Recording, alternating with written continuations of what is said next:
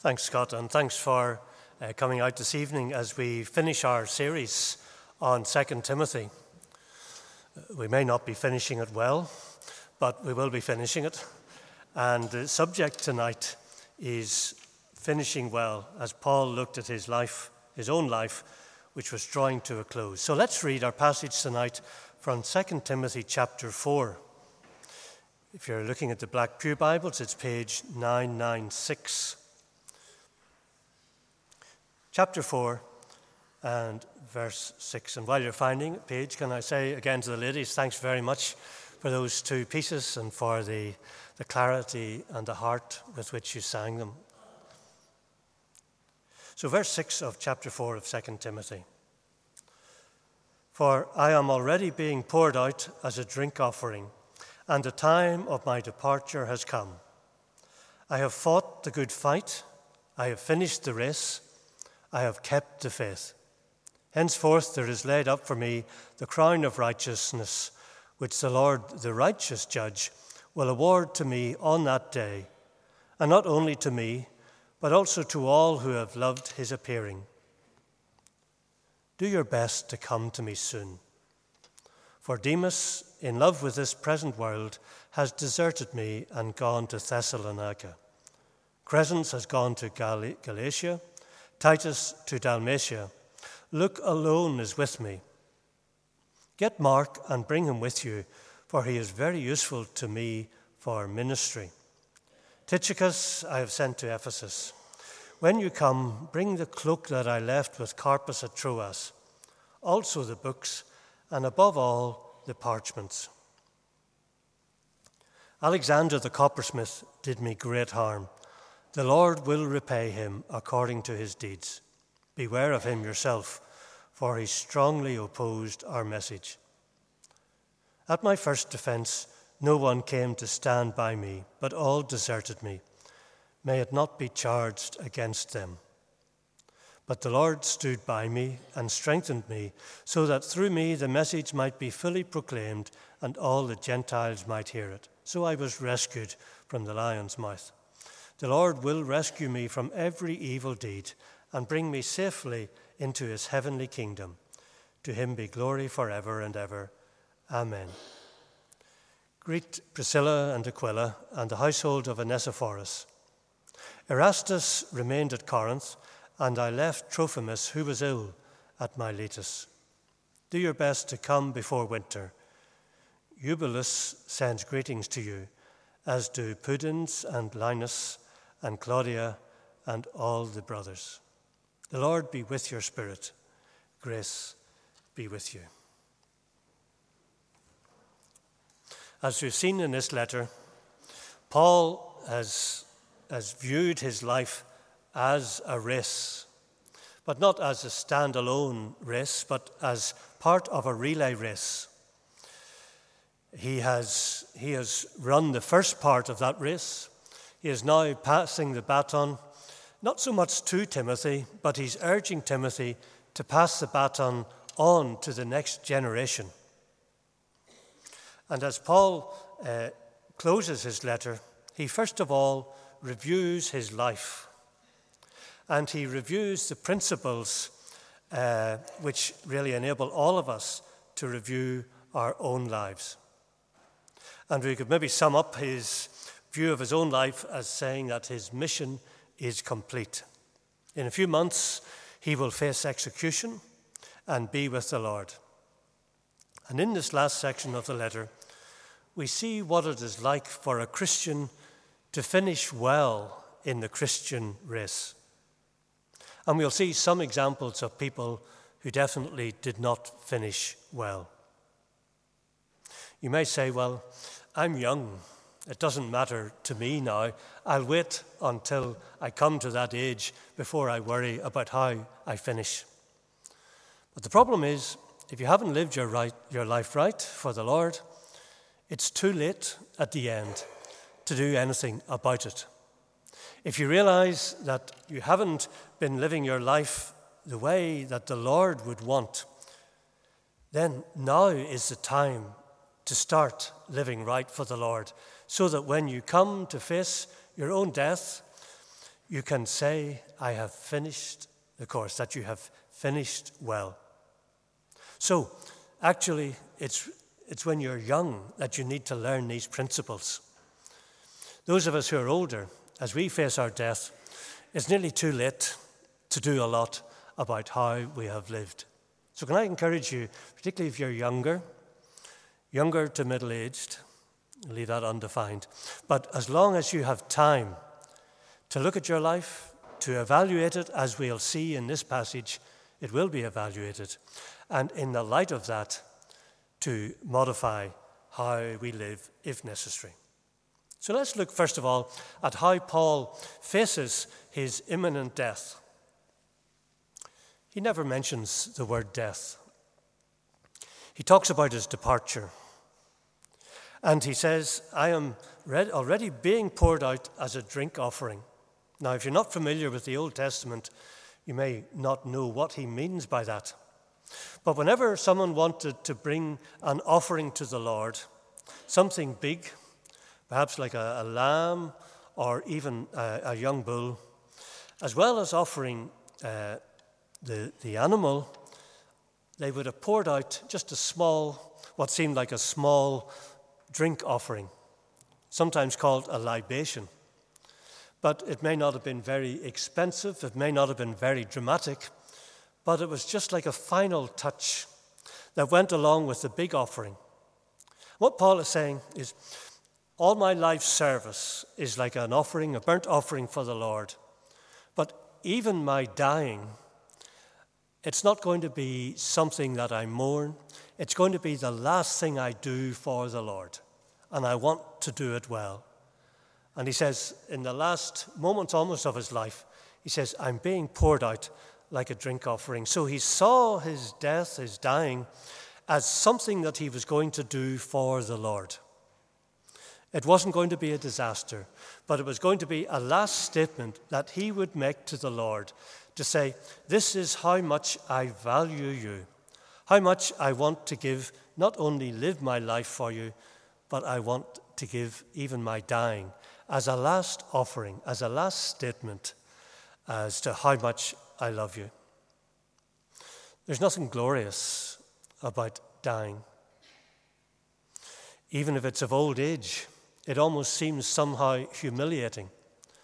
Paul's death was going to be humiliating for him. He knew that.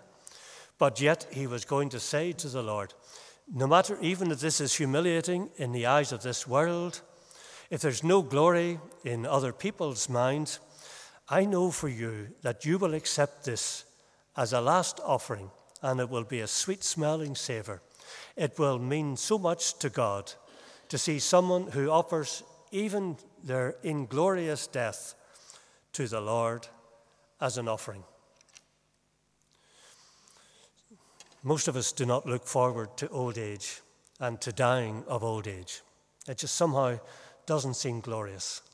But in the Lord's eyes, if we commit even in our dementia, if we sense that coming, to say to the Lord, Lord, I am going to go through this as an offering for you. The Lord will accept that as a sweet-smelling savor, as an offering that brings joy to heaven itself. That's Paul's first reference to it.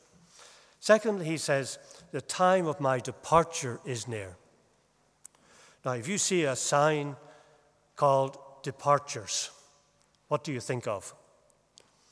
Well, you probably think of an airport. You probably think of the hassle and the inconvenience and annoyance of going through security, particularly at Belfast International Airport. But after you've gone through that, and it is unpleasant, and you come in and you see all those who are ready to depart, you tend not to see a lot of people crying at having to leave Belfast. You see people who are full of joy and hope for where they are going to. Now, Paul didn't have airports, but many a time he got on a ship. And this term, departure, is a nautical term for getting onto a boat to go somewhere. And in Paul's mind, the departure was a time of joy. Not a time of weeping about where you're leaving, but a time of hope because of where you're going to. And so that's how Paul thinks of what we would call his dying. It's a departure to somewhere exciting, not a time of mourning for the life that he's leaving behind, but going to somewhere really good, somewhere we'll be able to enjoy things that he couldn't enjoy here, and a whole new world. And it's as though he says, my flight has been called. I'm at the departure gate. And this letter is almost like the last message that you're able to send before you have to turn your phone on to flight mode. And so Paul says, the time of my departure, and he says that with a joy, with an excitement, as he thinks of the new world that he is going to. And then he reviews his life and his service for the Lord. And as he looks back, particularly on the later days of his life, he could call it mission accomplished. And he gives 3 pictures. He says, I have fought the good fight, I have finished the race, I have kept the faith. Now, 3 different pictures, one like a soldier, one like an athlete, and then the idea of caring and protecting for the faith. I wonder, does that ring any bells with you? You remember when he was urging Timothy to get back into really active Christian service again. He says, I want you to endure hardship. And here are 3 pictures I want you to think about a soldier, the Christian life as a soldier, the Christian life as an athlete running a race, and the Christian life as a hard-working farmer, tending either animals or tending crops. And so Paul applies those same 3 pictures to his own life and to his own service. He says, I have fought the good fight. Now, there are many Christians who are involved in many fights, but those are not good fights. Sometimes Christians fight bad fights. They mistake their friends for their enemies. And so many of the fights that some Christians fight are not the good fight. But Paul fought the good fight, the fight to spread the word of God, the fight against the forces of darkness that would keep people away from the truth. And Paul committed his life to that battle, to bringing God's word, explaining it to people who might be inclined to run away from it, who might be inclined to reject it, who live in a world that might deny that God's word is absolute truth. That is a good fight to fight. And Paul says, I have fought that good fight. What was his motivation? Well, in his original call to Timothy to fight like a soldier, he says, a good soldier wants to please his commanding officer, and he doesn't get involved in civilian affairs. How was Paul's life lived in that regard? Well, his commanding officer was Christ. And in everything he did, he wanted to please Christ rather than the various churches. He didn't go to church to get praise, to get a good reputation, a pat on the back, and even a gift. He says, I want to please my commanding officer. And also when it comes to getting involved in civilian affairs, the danger for soldiers, as we read when some of them were repenting and came to John the Baptist, is that they used their power to extract money from people. They misused the power and the influence that they had as soldiers. Christians should never misuse any influence that they have. They should just serve the Lord, not seek to use their position for themselves to enhance their own lifestyle or to exercise power and to be regarded as famous or powerful figures. So, Paul saw his life as a soldier in keeping with what he had charged Timothy to live his life by. Then he says, I have finished the race. Now, he doesn't just say, I have crossed the line, I have handed the baton over to Timothy, I have completed my bit of it, now I can rest. But what he was doing, he says, now there is laid up for me a crown which the Lord, the righteous judge, will give. He has completed the first lap of the Christian relay race. There have been many laps since then. But Paul knew at the end of his lap that he had won a medal. The race hadn't been complete, but he knew that he was on the winning side, if you like. Even though there's been so much time in front of him, even so much more difficulties, he knew that the race in Christ's hands was won, and that he was going to be one of many who would have a medal. So the crown that he talks about was the sort of crown that was awarded at the Olympic Games. Now we would just say it's a medal. So Paul was waiting for the medal ceremony. But when he was telling Timothy to run like an athlete, he does say that the prize is only awarded to people who keep the rules. Okay, sometimes you may have seen, even in some of the Olympics, someone crosses the line first and they think we've won, they celebrate. But then, after a while, the judges look at things and they reevaluate the result and discover perhaps that one of the athletes had crossed over into another lane or had obstructed one of the opponents, and so they broke the rules and they're disqualified and they don't get a medal. And so Paul says, to run the Christian race, yes, to compete, but to compete within the Christian rules. And sadly, there are some Christians who compete all right, but they don't compete and keep the Christian rules. Some Christian leaders can be jealous of others. That may shock you, that such a thing might be possible, but it's all too possible. Some can be more concerned about their own reputation, their position as being one of the foremost leaders in the Christian church. And they rubbish other Christians, they spread false tales about them, and they seek to damage the reputation of others who might, they feel, leapfrog in the eyes of other Christians. So Christians have to be careful that we keep to the rules. We should not seek our own position, but just seek to win the race. If every Christian got the same medal when we meet the Lord, there would be no point in considering how we run the race. Those of us who are Christians, who have been saved, whose sins have been forgiven, we will all be in heaven. That's guaranteed. But the reward and the recognition and the honor, and indeed the job that we are given for the rest of eternity, will reflect how we have run our race here. If we have taken shortcuts, if we have run it for ourselves, if we have put our selfishness and our own jealousies and ambition in front of others, then while we will still be in heaven, there will not be a medal for us. We will still have run the race, still have completed it, but not be awarded a medal. So it does matter how we run this race. And we need to ask ourselves, do I simply want to get to heaven and sort of collapse over the line at the last moment and just make it and no more?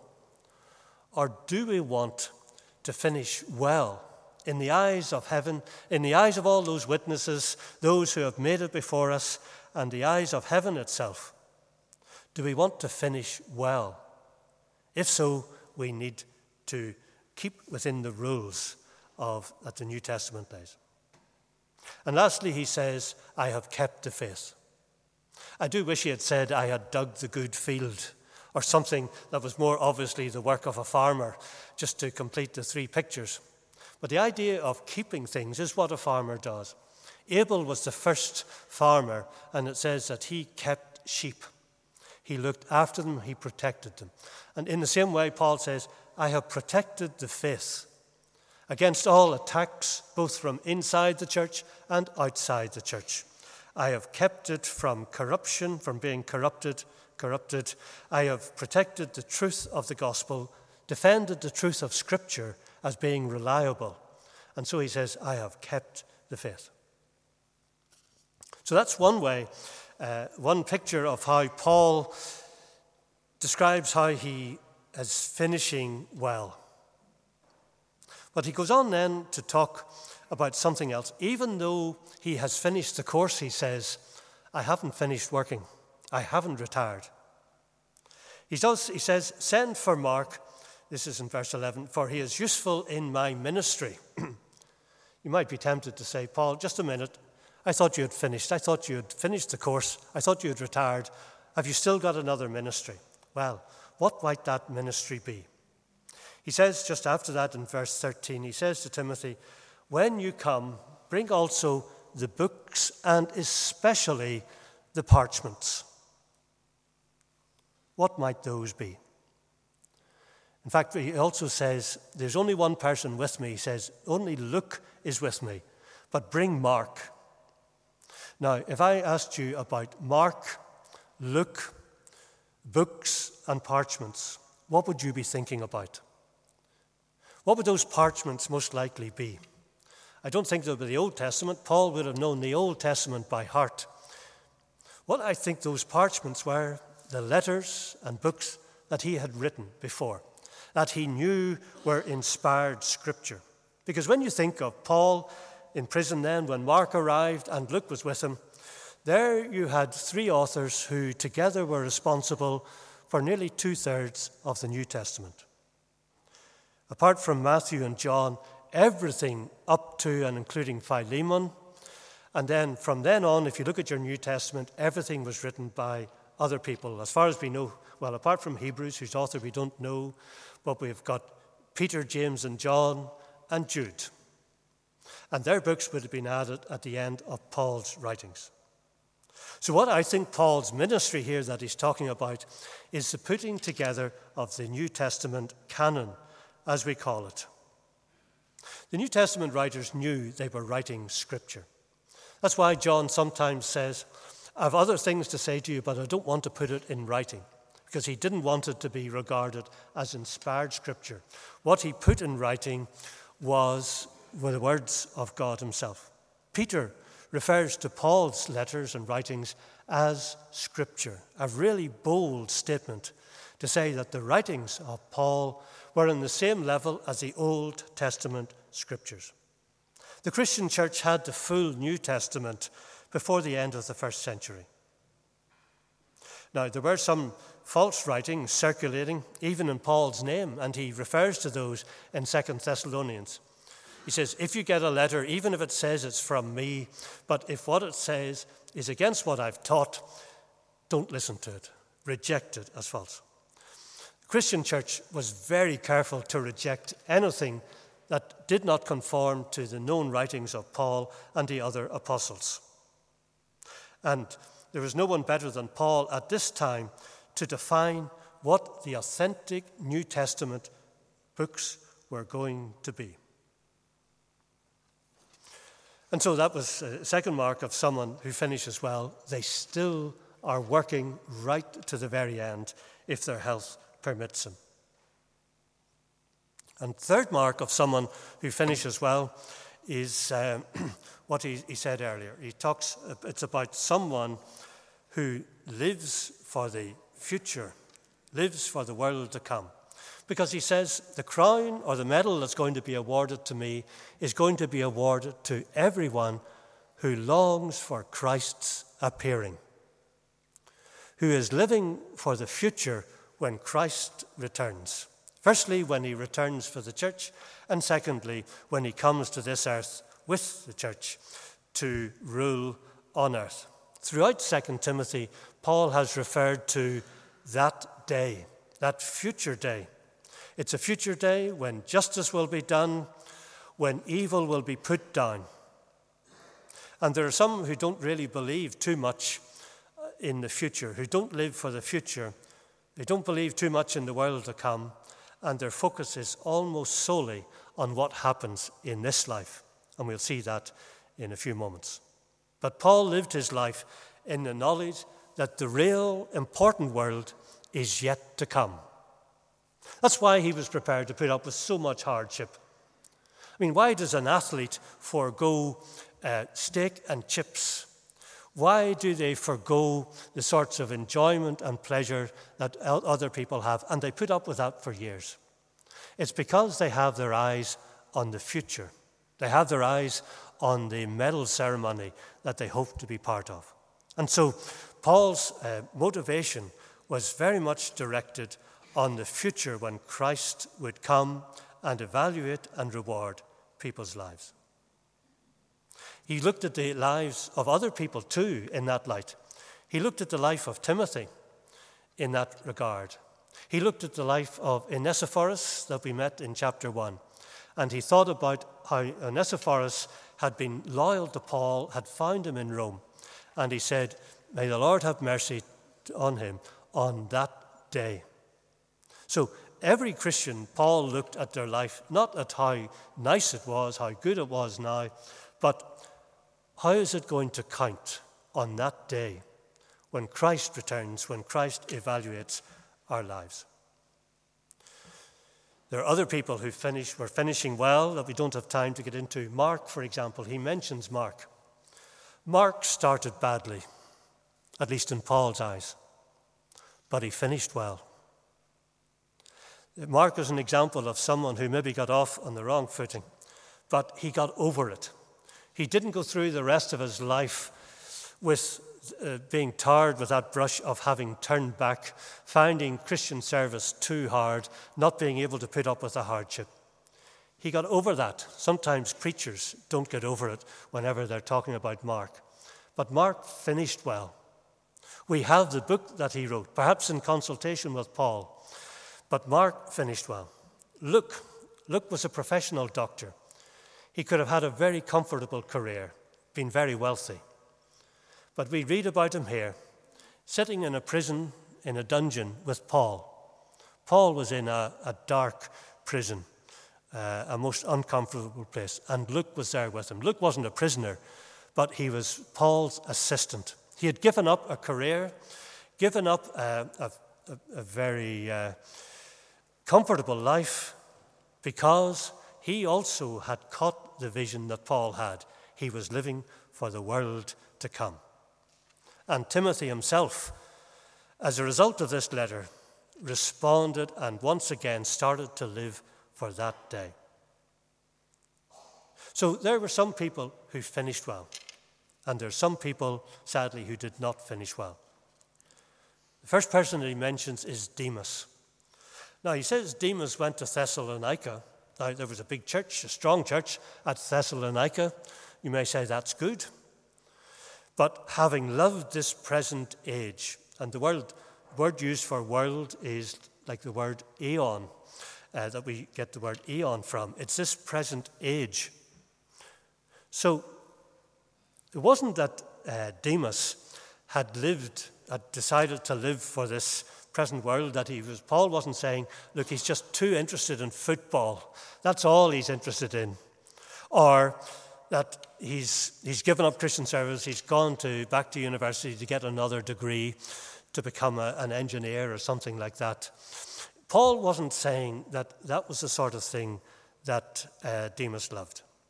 This age, the present age, is referring to God's prophetic timetable. This age that we live in is called the church age. And many parts of God's plans are still future. But some people prefer just to ignore the future, to ignore prophecy, and to live their lives for the here and now. Now, we've already come across this, because in chapter 2, Paul mentions two people and others who said that the resurrection has already happened. Now, the resurrection, when we receive new bodies, the New Testament and the Old Testament teach that will come at Christ's return. But there were those who said, well, resurrection is a wonderful concept, but let's perhaps spiritualize it, they said. They said it's already happened. And that left people with no hope of a physical experience in heaven. The conclusion of that is, heaven is we're floating around as spirits.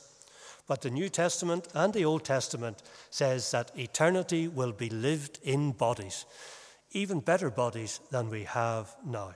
It's not some nebulous concept. But that's the trouble with getting prophecy wrong. So what had Demas gone in for? Well, we get another clue when we look at where he had gone, Thessalonica. And if you know your New Testament, you know that Paul wrote 2 letters to that same church. And in both those letters, the big thing that is in his mind is prophecy, and in particular, Christ's return. The first letter, he is talking about how Christ will return and we will be caught up to be with the Lord forever. The first letter seems to be speaking of Christ's return for the church, what we call the rapture. But the second letter seems to be talking about Christ's return and what must happen before that happens, Christ's return to rule on earth, to set up the kingdom of God on earth. Now, you may think these are mere technical details. But the trouble is that what we believe about Christ's rule on earth and God's kingdom on earth affects very much how we live here and now. Because there are those who think that Christ's kingdom or God's kingdom is now, that it is our job to set up and to establish God's kingdom on earth. If I were to use words like premillennialist and amillennialist, it may confuse some of you. But if you are what is called a premillennialist, what that means, like most of us, I think, in this church, we believe that Christ is going to come, take us out of this world. There is then going to be a terrible time when Antichrist will have control of what happens on earth.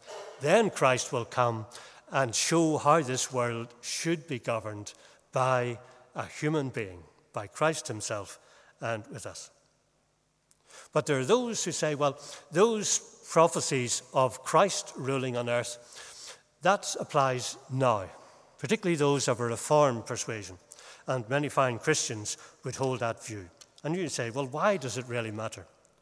Well, if you take it seriously, and if you are led by the idea that we should be setting up God's kingdom on earth now, well, then you may be very interested in having political influence.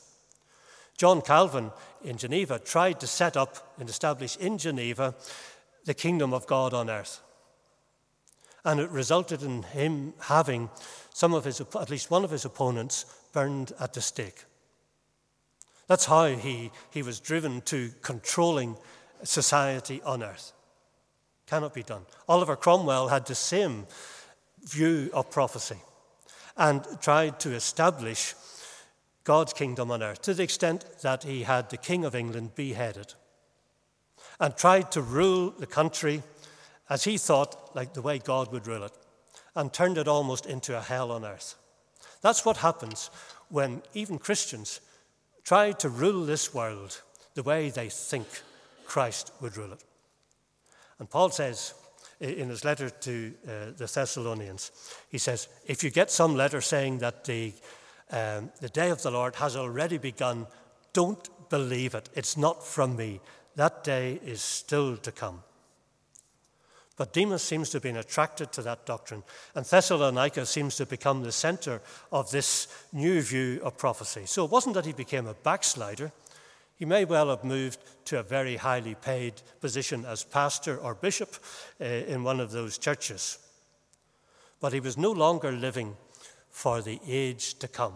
He was living here and now. That's what he liked. He wanted position and honor in this age.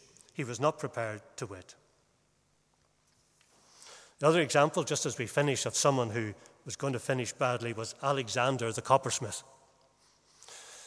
He may have been a believer, seems to have been in the church, but he caused Paul endless problems. And Paul says an interesting thing. He says, the Lord will repay him for what he has done.